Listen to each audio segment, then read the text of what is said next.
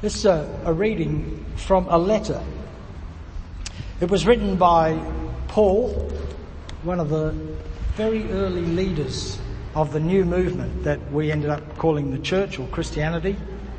But at this point had none of those kinds of names. It was very new. And he had had this extraordinary experience that he was trying to grapple with and share with other people.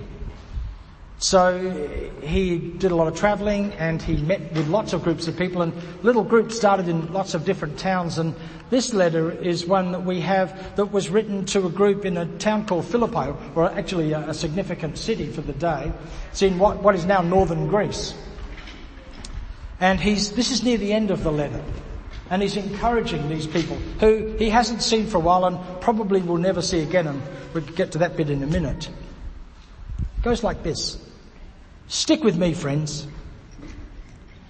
Keep track of those you see running this same course, heading for this same goal. There are many out there taking other paths, choosing other goals, trying to get you to go along with them. I've warned you about them many times. Sadly, I'm having to do it again. All they want is easy street. They hate Christ's cross. But easy street is a dead-end street. Those who live there make their bellies their gods. Belches become their praise. All they can think of is their appetites. But there is far more to life for us.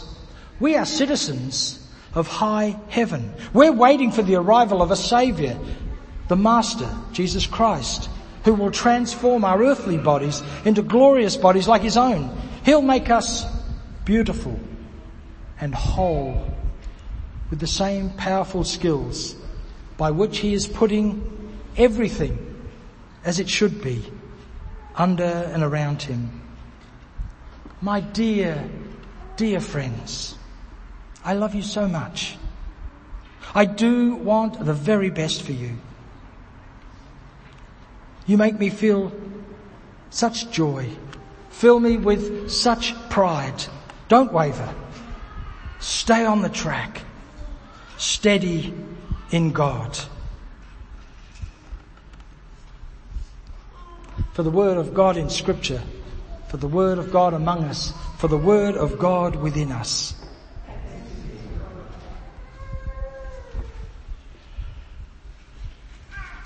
Paul probably would not see these people again because he was in jail in Rome. He was about to be executed, which we assume he was. The records of all kinds are silent at that point, so we don't really know, but that's what we assume. And he should have been in jail because he was an insurrectionist. That means he was somebody who felt the legitimacy of the Roman Empire was not real. That the idea that the emperor was the most important person in the universe and everybody should bow to the emperor and do as they're told was not true. And he was writing to a group of people in a town called Philippi, which is one of the most Roman of Roman cities in that part of the world. They were proud of being Romans. They were proud of being part of a culture that was in control of everything, understood everything, and knew how the world should work. But Paul said this, but our citizenship is in heaven. And it's from there we're expecting a Saviour, the Lord Jesus Christ. What he should have, of course, said was, but our citizenship is in Rome. We're much better than the barbarians. Our life is together in the Roman Empire under the lordship of the emperor, the Lord Caesar Nero, who was the Caesar at the time of the probable time of Paul writing the letter. And Rome worked. It was a strict hierarchy. It was a great place to live if you happened to be at the top. If you're an aristocrat or a senator, or even if you're in the equestrian class, the next sort of group down, it was a great place to be. Not so much if you were a woman, not so much if you were a slave, not so much if you weren't a Roman citizen, but if everyone shut up and just did as they were told, the world worked perfectly well. Yet they even had laws about who was allowed to wear what clothes. Only a small group of people were allowed to wear purple on their clothes. And there was laws about which kind of tunics you should wear, so that it made it very clear who was in what group, and the world could run as normal. But Paul is writing to this group, small group in the town of Philippi, and in lots of other places he wrote the same thing. We're not going to live like that. We're going to work on a different assumption. And that is that all people, everywhere, belong in the world of God, not in the world of Nero. And in the world of God, everything is one. We call it the universe, the universe, the one verse. It's the oneness of everything. You see, ancient cosmology was quite tiered. You know, we've often talked about this here, those of you come regularly. There was the heavens above, there was the earth here, and then there was something else going on below. And if you were very bad, you would probably end up below. But if you were okay, you might sort of be able to connect to heaven. It was all about how good or not good you were.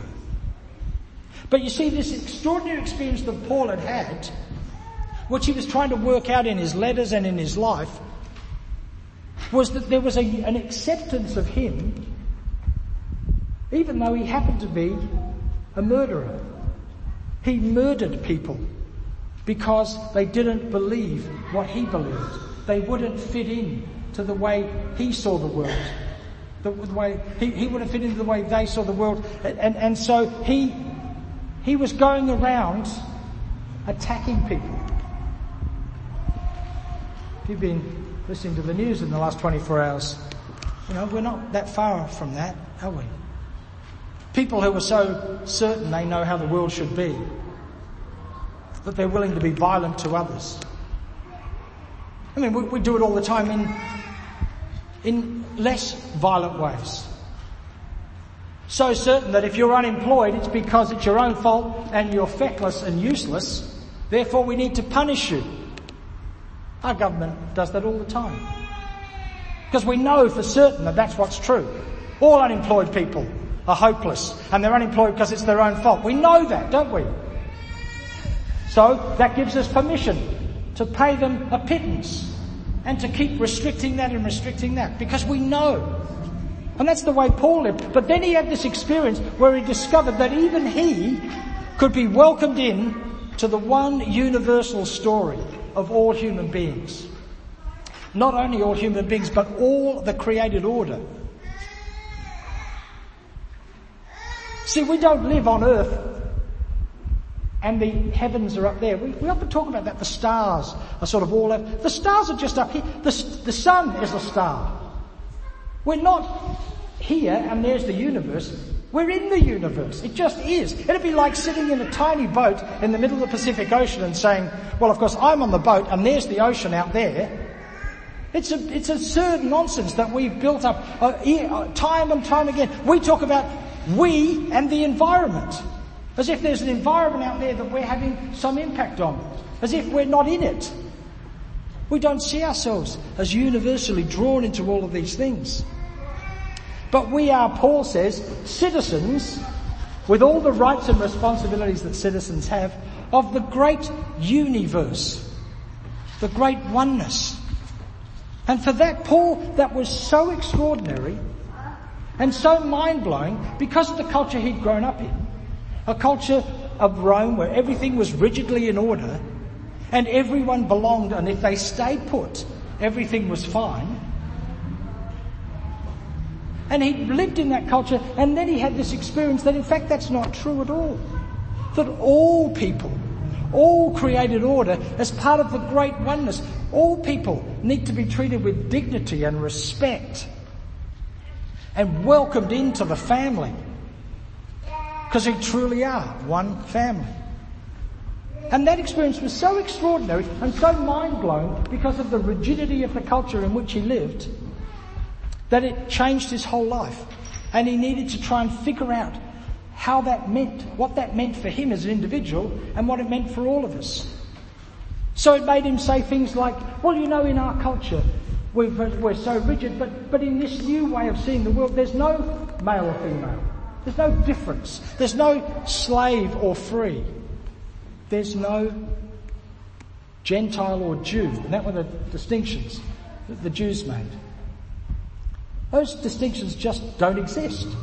We can continue with them on. So the brutal murder that's happened in New Zealand, where one person can consider himself to be so different, and in his case, I assume, so superior to the people that he was willing to attack, that he could do that without a care. That's the alternative, isn't it? But Paul is saying, no, that's not the way we live. That's not the world that we have inherited. That's not the world that we are actually a part of. It is one integrated thing. None of us got here by ourselves. All of us were just like Billy, who needed constant care and attention and love from the moment we were born, otherwise we would have died. We've been educated. We've been supported.